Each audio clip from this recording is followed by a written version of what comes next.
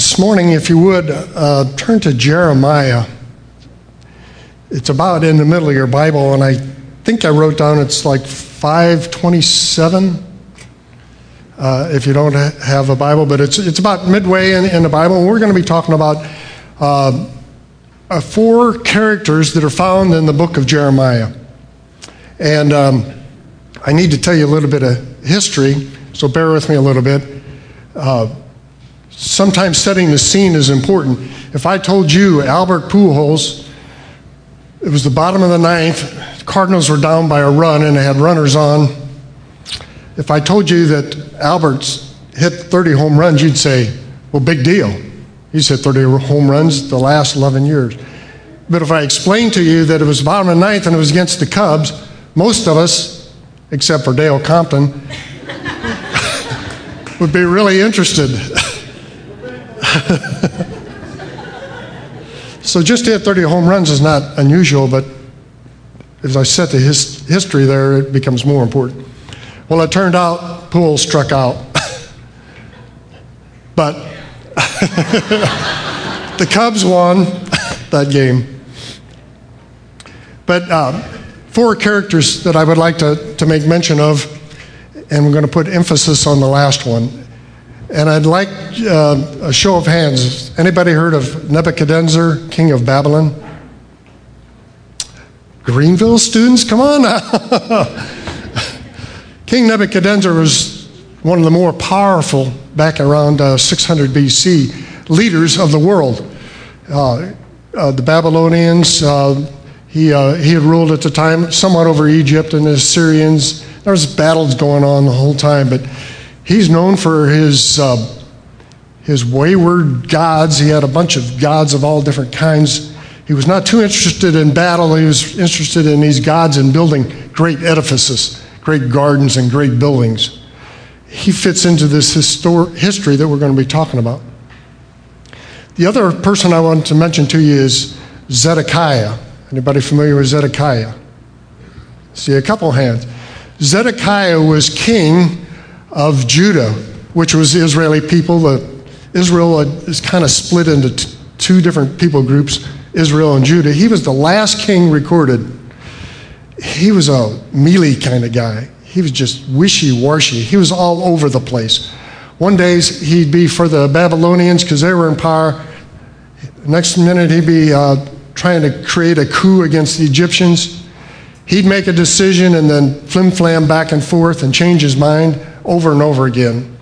He was not, he sort of followed the polls, if you will. Whatever the poll said is what he tried to be. Of course, we don't have any of that in our government, but that was the case for King Zedekiah.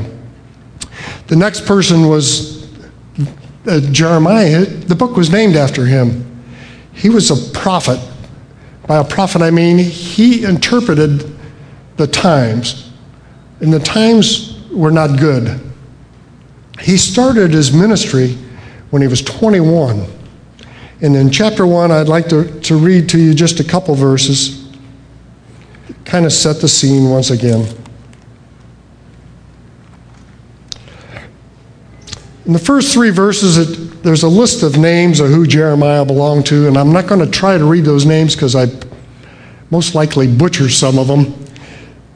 But Jeremiah had a scribe, and so we don't know if the scribe wrote this or if Jeremiah wrote it himself, but he speaks in the first person beginning at verse 4. Now the word of the Lord came to me, and he said, behold, I formed you in the womb, and I knew you. And before you were born, I consecrated you, or I set you aside. I appointed you to be the prophet of the nations. And he was known throughout all the nations. He was known through all out Israel.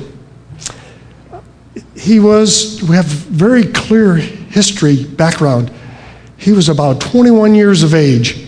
And he writes here in verse 6, then I said, and the word is, Lord God, behold, I don't know how to speak. I'm only a youth. I'm only a young person. Hang on. I'm only a young person. I'm not mature enough. I don't know how to speak. I haven't had a chance to develop all my skills.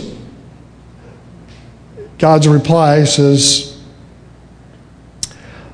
do not say, and that's a very strong command there, I'm only a youth. For to all to whom I send you, that's where you're going to go. And wherever I command you, you shall speak. Don't be afraid of them. I'm with you to deliver you, declares the Lord. Probably most of us have not ever received a calling like that. That at 21 years of age, he would preach to the nations. He ministered, some believe, from 41 to 44 years. And it goes on to say that his message was totally rejected. God told him that it was going to be rejected. He told the people that if they didn't repent, they were going to be destroyed. And he uses graphic languages. He accuses them of different wild things. And he uses all kinds of illustrations to make his point. But they continued to reject him. See, Israel and Judah had gone their own way. They had worshiped their idols. And they wanted no part of Jeremiah's God. They had turned their back on God. And he says over and over again, if you don't turn back to where you were and confess, God is going to destroy your nation. He's going to bring war, he's going to bring pestilence, and he's going to bring famine. Not a very popular message, particularly when you're rejected for 41 to 44 years. When he finally, his ministry was over, he was my age. It had to be kind of frustrating not to have any success at all. It's a good read if you want to read the whole book. It's some 50 different chapters of the different ways that he tried to communicate, repent or be destroyed. It's good to read and not to take my word for it. I don't want to talk about the Cubs too much, Dale, but I was at the soccer field about a month and a half ago watching some of the grandkids play soccer, and somebody comes up and says, I got free tickets to the ball game today for the team against the St. Louis is playing the Cubs. Anybody want them? I'm there. I want them. So I called Linda. We were babysitting the kids, and I said, got free tickets to the Cubs. Let's go over and watch them. So we had to arrange some babysitting. We were watching the grandkids or something. We had it all worked out, and I was excited because it was free and because it was the Cubs. So we went got ready to go over there, and Linda comes out to the garage where I was working and said, turn on the radio. It was the 6th inning of the ball game. It was an afternoon game. I didn't look at the tickets. The tickets, I was assuming it was a 6 or 7 o'clock game because it was a Saturday. So I missed the whole point. I missed an opportunity. And that's why I would suggest, don't take my word for it. Read the scriptures. Don't make the mistake I did. There's worse mistakes to be made than I did. Anyway, enough about the Cubs and so on. So we've covered Jeremiah, Zedekiah, and Nebuchadnezzar. Now, if you would, flip over to chapter 38. That's where we're going to spend a little bit of time. How many, other than those who've heard me share, know who Ebed-Melech is? Probably nobody. He became a hero. I read this word. I was looking up in a Bible dictionary, Ethiopia, and this story came up, and I've probably read it 150 times over the last 9 months. It's just got a lot to say to me and perhaps to you. So join with me as we kind of jump through here a little bit. Jeremiah was taking care of some property, and he was arrested. He was arrested by Zedekiah's people and thrown into a prison. Zedekiah, even though he didn't seem to adhere to the Jewish religion, called for Jeremiah out of prison and said, tell me what's going to happen. I guess he had heard the people talking about what Jeremiah had been telling him over and over again to repent. And at the end of chapter 39, verse 20, Zedekiah asked Jeremiah, and he says, what's going to happen? And in verse 20 it says, "Now hear, please, O Lord the king, let my humble plea come before you, and don't send me back to the house of prison there. I'll die." So King Zedekiah gave orders, and they committed Jeremiah to the court of the guard, and they were able to give him daily bread until all the bread in the city was gone. Babylon had begun to squeeze Jerusalem. They'd cut off food supplies. There was no bread. The pestilence and war was at bay. Yet Jeremiah was still curious about what was going to happen. Jump with me at chapter 38, verse 2. Verse 1 describes a bunch of the officials, a bunch of the leaders. And they've been hearing what what Jeremiah had been talking about. And then they asked the question. Jeremiah was saying to all the people, "This is what the Lord says. If you stay in the city, you're going to die by the sword, by famine, by pestilence. But he who goes out to the Chaldeans," which is also the Babylonians, "shall live. He shall have his life as a prize of war and live. This is what the Lord says. This city is surely going to be given into the hand of the army of the king of Babylon and be taken." This is what the officials said. The officials said to the king, which was Zedekiah, "Let this man be put to death, for he's weakening the hands of the soldiers who are left in the city, the hands of all the people by speaking such words. For this man is not seeking the welfare of the people, but harm." Jeremiah's message was getting in the way. The soldiers were preparing to go to war against Babylon, even though Jeremiah said, "You're not going to win. The city's going to be sieged." And he said, but he's hindering the morale of the people. We need to get rid of him. So King Zedekiah said, I'm in verse 5, "Behold, he's in your hands. The king can do nothing against you." What are you talking about? He's the king. He can do whatever he wants. He didn't want to be committed one way or another. He says, "Well, do whatever you want with him." Here's what they did. Verse 6, "They took Jeremiah, cast him into the cistern of Malchiah, the king's son, which was in the court of guard, letting Jeremiah down in the ropes. There was no water in the cistern, but only mud, and Jeremiah sank in the mud."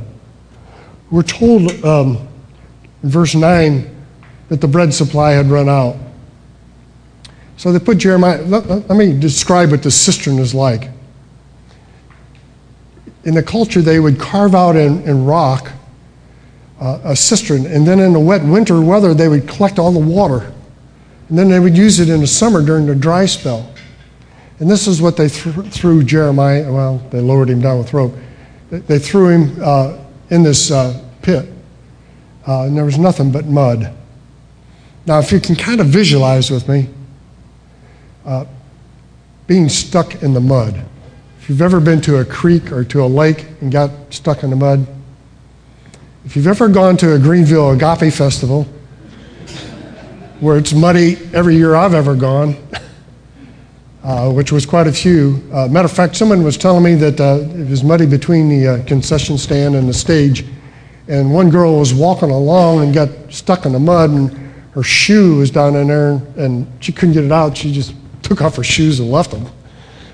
So here he is stuck in this mud, no lights, and I'm pretty sure there wasn't a white toilet there where he could go. There's no bread, and he's stuck in the mud, not able to move, captivated. I don't know what he may have been thinking. I don't know what he said. God said in chapter 1 that he would deliver him. But if I was there, I think I would probably say, "God, I've ministered for 40 years. I'm in my 60s. Is this how my life's going to end? I'm a prophet. I was faithful to you. Like I said, I don't know that he said that, but I got to think maybe that thought came to his mind. I know the city's going to be sieged, but Lord, is this the way I want to die? And then Ebed-Melech, a hero out of nowhere, comes in verse 7.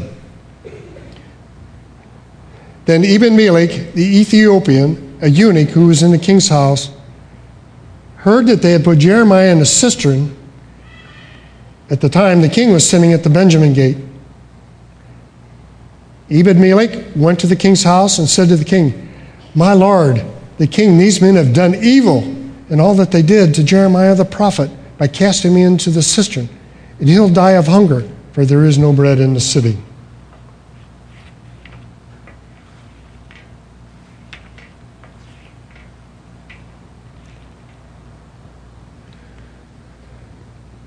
Ebed-Melech had a lot of differences from the culture. He was Ethiopian, which probably means it means he's from another country. He may have had a different culture. He may have had a different skin color. He may have had a different language. And it says he was a eunuch. And that could mean one of two things in the Old Testament. It could mean that he was endowed to the service of the king. Another less glamorous is that, I don't know how to say it, that he was spayed, so to speak. But he had things going against him. He probably was not a Jew, since he was from Ethiopia. There are Jews in Ethiopia at this day. But he heard of Jeremiah. And to approach the king was not just one small feat. You did not just say, "Oh, king, I've got a message, I'd like to talk to you." If you didn't humble yourselves to the king, you could be put to death. He apparently had some sort of access to the king. Apparently he liked him, and he went to him. He went against his culture. He went against his religion. He went to a king of authority, and he said, "King, he's going to die." Well, the king should have known that. He authorized being put in the pit to die. But Zedekiah changed his mind again for the good.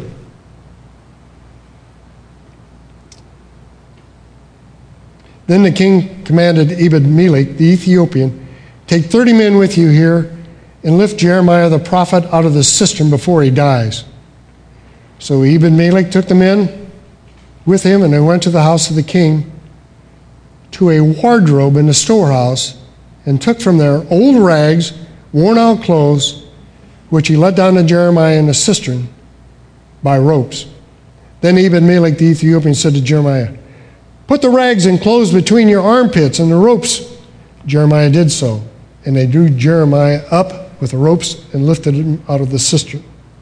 And Jeremiah remained in the court of the guards. I see this stranger who probably heard Jeremiah's message, taking care of business by having the strength and the wisdom to go to the king. And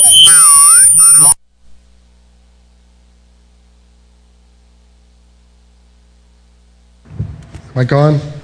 What I loved about that is his resourcefulness. It said he went to the wardrobe and he pulls out some clothes.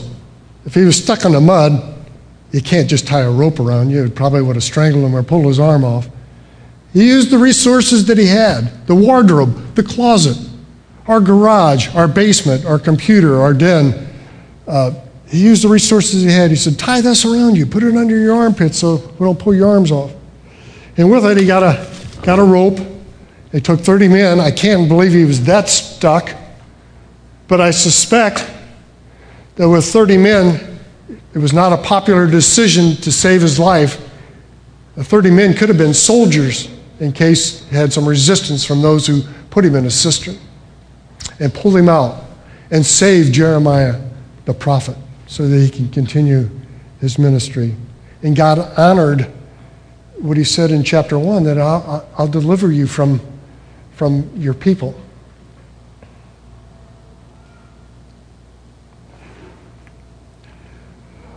I would like to suggest that all of us have those resources at our disposal of some sort. We all kind of have a closet, or like I said, a garage or a basement where maybe we won't never be like a Jeremiah, but we have things that you and I can do that are special because of who we are. I brought just a couple props. Could you use this to help somebody shingle their roof? Steve Cordy uses this probably on a daily basis. Or maybe something like cooking a meal for the Dempseys while they're going through these trials.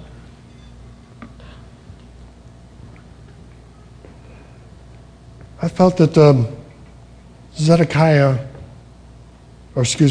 Ebed-Melech took advantage of who he was, an Ethiopian, a eunuch, and was up to the challenge to go against authority, to go against the king, and use some of those things that he had.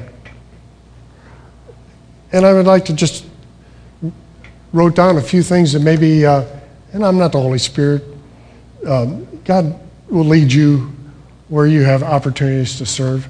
You say, opportunities to serve? Man, you don't know how busy I am right now. Listen, I'm in my 60s, and I look back on my life, and I say, I've had a lot of opportunities that I passed by. A lot of things that I wish I would have done that the Holy Spirit has prompted me to do, and I did not do. From our farmer church, before we moved out this way, I remember people in the church would sometimes come and go. Linda and I were both in leadership, and a lot of times at church, we'd be talking about things that needed to go on, and oftentimes I'd be linked up with my friends and sharing our joys and woes with one another, and sometimes people would come and go that I didn't pay any attention to. You know what I mean? Sometimes even at home, God has prompted me in my heart saying, you need to call this person. You need to send them a meal. You need to go cut their grass.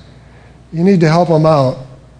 Encouraging note or a letter, phone call. Many times we miss those opportunities.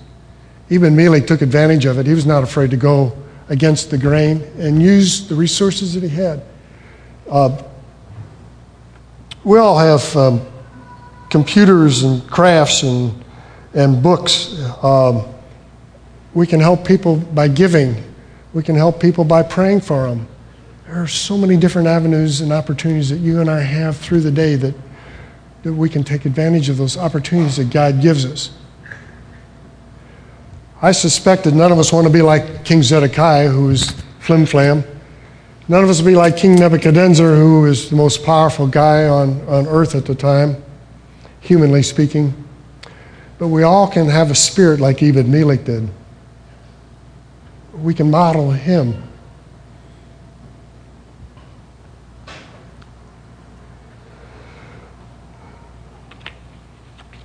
Well, if you will, hop up now at verse 14. Jeremiah is now in custody of the court, which means he was kind of under house arrest. He could still speak and people still listen to him, and he could still share. He just didn't have the freedom to move around the country. Verse 14, King Zedekiah sent for Jeremiah the prophet and received from him a third time in the temple. The king said to Jeremiah, I want to ask you a question. Hide nothing from me. Jeremiah said to Zedekiah, I'll tell you, will you not surely put me to death? And if I give you counsel, will you listen to me? King Zedekiah swore secretly to Jeremiah, as the Lord lives, who made our God, our souls, I will not put you to death or deliver you into the hand of these men who seek your life. Then Jeremiah said, "This is what the Lord says. If you'll surrender to the officials of the king of Babylon, your life shall be spared, and the city shall not be burned with fire. And you and your house shall live. But if you don't surrender to the officials of the king of Babylon, then this city shall be given into the hand of the Chaldeans, and they shall burn it with fire." This is the third time that Zedekiah had summoned Jeremiah. And the same message was over again. You just got to surrender. You just got to give over to the authority of the Babylonians, because they're going to march.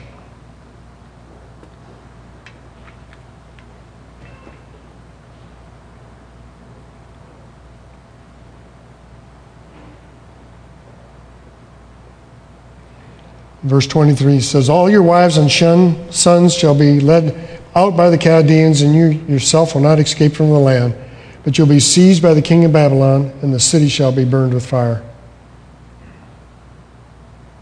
And that's exactly what happened. Nebuchadnezzar marched in. They burned the temple. They tore down all the walls, the same walls that a year or two ago, that Nehemiah, that we studied here, that Nehemiah came back and rebuilt. And they marched all the people of any intellect, any authority out of Jerusalem, and they became subjects to Babylon. They only left the poor people and the underprivileged to stay behind. I'm in chapter 39 now. "When Zedekiah the king of Judah and all the soldiers saw them," which was the Chaldeans, "they snuck out of the city by way of the garden." The very thing that Jeremiah said, "Don't do," Zedekiah did. He was afraid that if he didn't escape, that the people would make fun of him and consider him a coward. So he escapes at night. Or so he thought.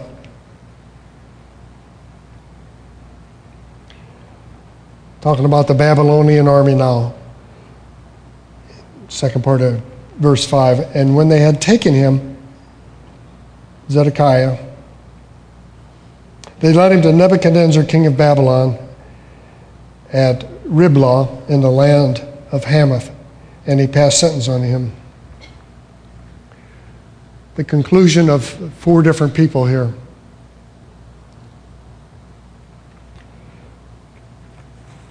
First of all, Nebuchadnezzar remained in power and eventually was overthrown, I think, by Egypt, or maybe the Medes and Persians. You history majors can help me out there. But he was in power, and he took the Jewish people and made them slaves for the country. Here's what happened to Zedekiah. Verse 6. "The king of Babylon slaughtered the sons of Zedekiah at Riblah before his eyes, and the king of Babylon slaughtered all the nobles of Judah." I can just imagine being a king and seeing all my officers, all my cabinet, all of Congress being slaughtered right in front of me. Plus all my family, all my sons lined up and slaughtered just in front of me. Because he didn't surrender to Babylon. He didn't listen to Jeremiah. He did as he pleased. And Nebuchadnezzar, the captain of the guard, carried the exiles to Babylon. The rest of the peoples who were left were all deserted.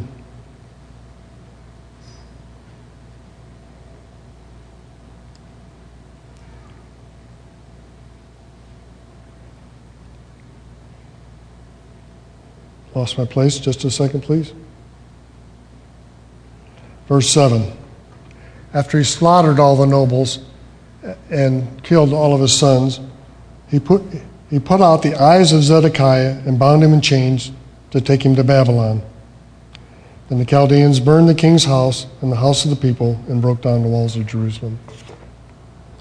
Man, king of Judah, man, what a terrible way to die. To have your eyes poked out the last thing you saw was your sons and all your officials and all your men being slaughtered in front of you. And then they poked out his eyes, chained him in bronze, and threw him into prison. Of the four men, I wouldn't want to be Nebuchadnezzar. I wouldn't want to be Zedekiah. You know, you might say, what about Ebed-Melech, or what about Jeremiah? They were part of the king's people as well. Well, there's good news.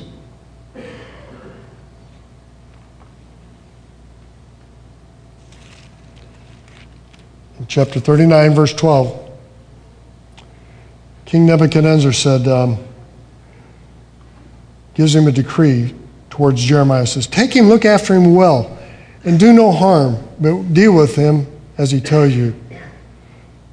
So Nebuzaradan, captains of the guard, and this other guys that are listed there, sent, and they took Jeremiah from the court of the guard and trusted him to Gedaliah, the son of, and it goes on and on. What happened there is Jeremiah was able to live in peace the rest of his life. He had such a good reputation that even the king of Babylon knew of him and knew of his good works and knew of his prophecy. And so he was spared. Matter of fact, it's recorded that the third officer of Nebuchadnezzar was put in charge of him to make him comfortable wherever he go or wherever he wanted to do. He could go to Babylon, or he could go to his home, or stay wherever he wanted to. So God was faithful to Jeremiah all the way through. And what about Ebed-Melech? The word of the Lord came to Jeremiah while he was shut up in the court of the guard. It said, go say to Ebed-Melech the Ethiopian, this is what the Lord says, the God of Israel. Behold, I will fulfill my words against the city, and no harm for good, for they shall be accomplished before you that day. But I will deliver you on that day, declares the Lord. You shall be given into the hand of the men whom you are afraid of. For I will surely save you, and you shall not fall by the sword. But you shall have your life as a prize of war, because you have put your trust in me, declares the Lord. Here's this foreigner, this non-Jew, different culture, who was faithful to Jeremiah, was the only person recorded of all the king's men who was saved, who was spared. Jeremiah had used his influence that he would be spared. I don't know if you can identify with any of those. I could identify so much with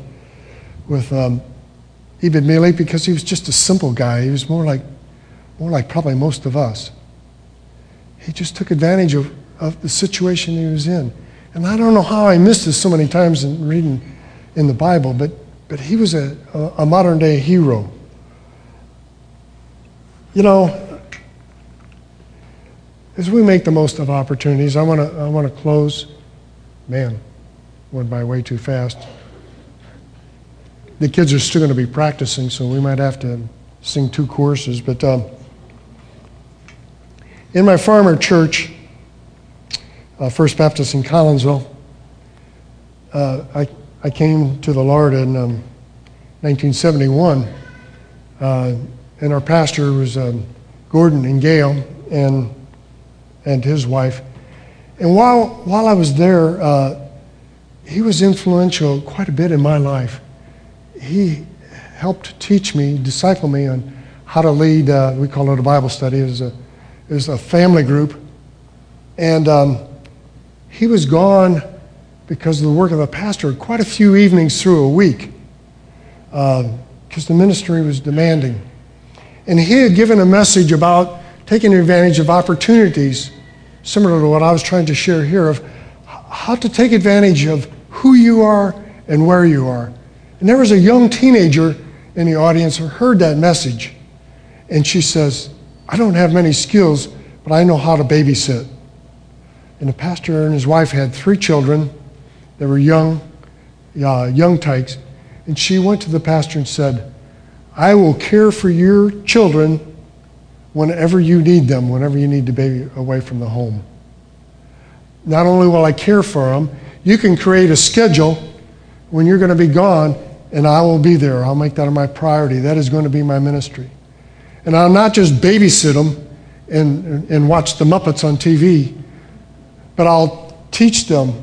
I'll disciple them. I'll tuck them in. I'll say prayers with them. And she began to do that, and it freed up the pastor so much that he felt comfortable leaving his children with Lynn. Well, that was just the beginning of the ministry. As she got her license, she began to drive them to their events, to soccer when mom and dad couldn't make it. They were good parents, but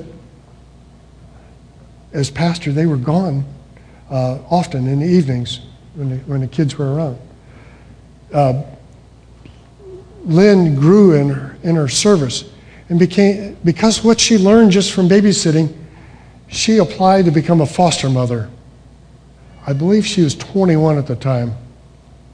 And she began to take foster kids in, not just not the normal run of the kids, but she took in troubled kids.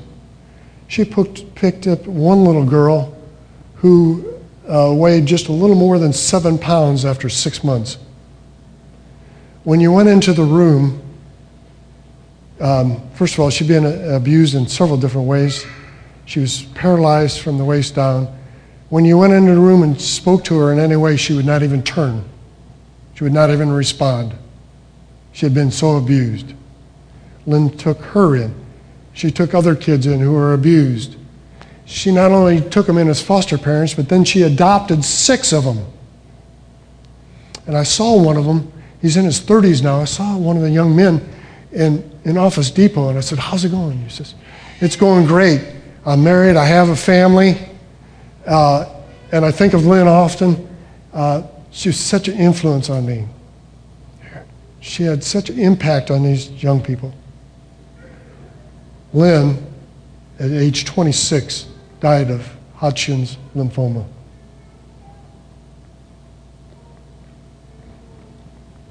And it broke her heart. But I thought, a young gal used the skills and the opportunities she had to make an impact on a lot of different people, the likes of which we maybe don't even know this side of heaven. And I was talking just this week with someone. We don't know what kind of impact we have on somebody. It may seem like a simple gesture, a simple opportunity that we have to do something for someone. But we may get a blessing from it. We may be spared like Jeremiah and Ebed-Melech, or we may not. We're just called to be faithful to the opportunities God has.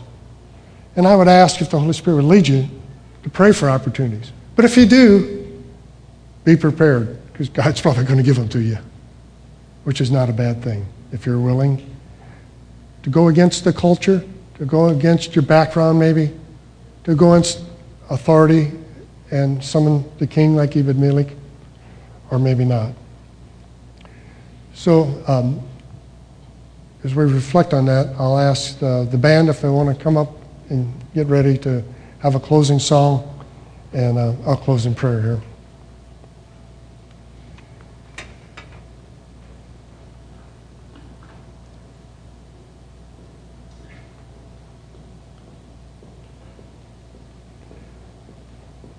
Father, I don't know the hearts and minds of all these friends. I just know how committed so many of them are in our church now. I know people who do things, set up and getting the equipment together, making coffee, bringing meals in, leading Bible studies, people who do things for the neighbors that I'm not aware of. I'm just so grateful to be part of this body of Christ that meets here. I'm just excited about the opportunities and people who are not looking glory for themselves, but glory in yourself. I ask that you bless those people that we're not aware of who do things, who are things, people who are becoming more godly, who are growing in Christ. I pray that your word would permeate our hearts, that we would grow more like Christ. And as our mind changes, that we would be more available to the opportunities that you give. As I heard about someone recently, there's no victory until God gets the glory. And I pray that for myself and for all of us, that you would be praised. Amen.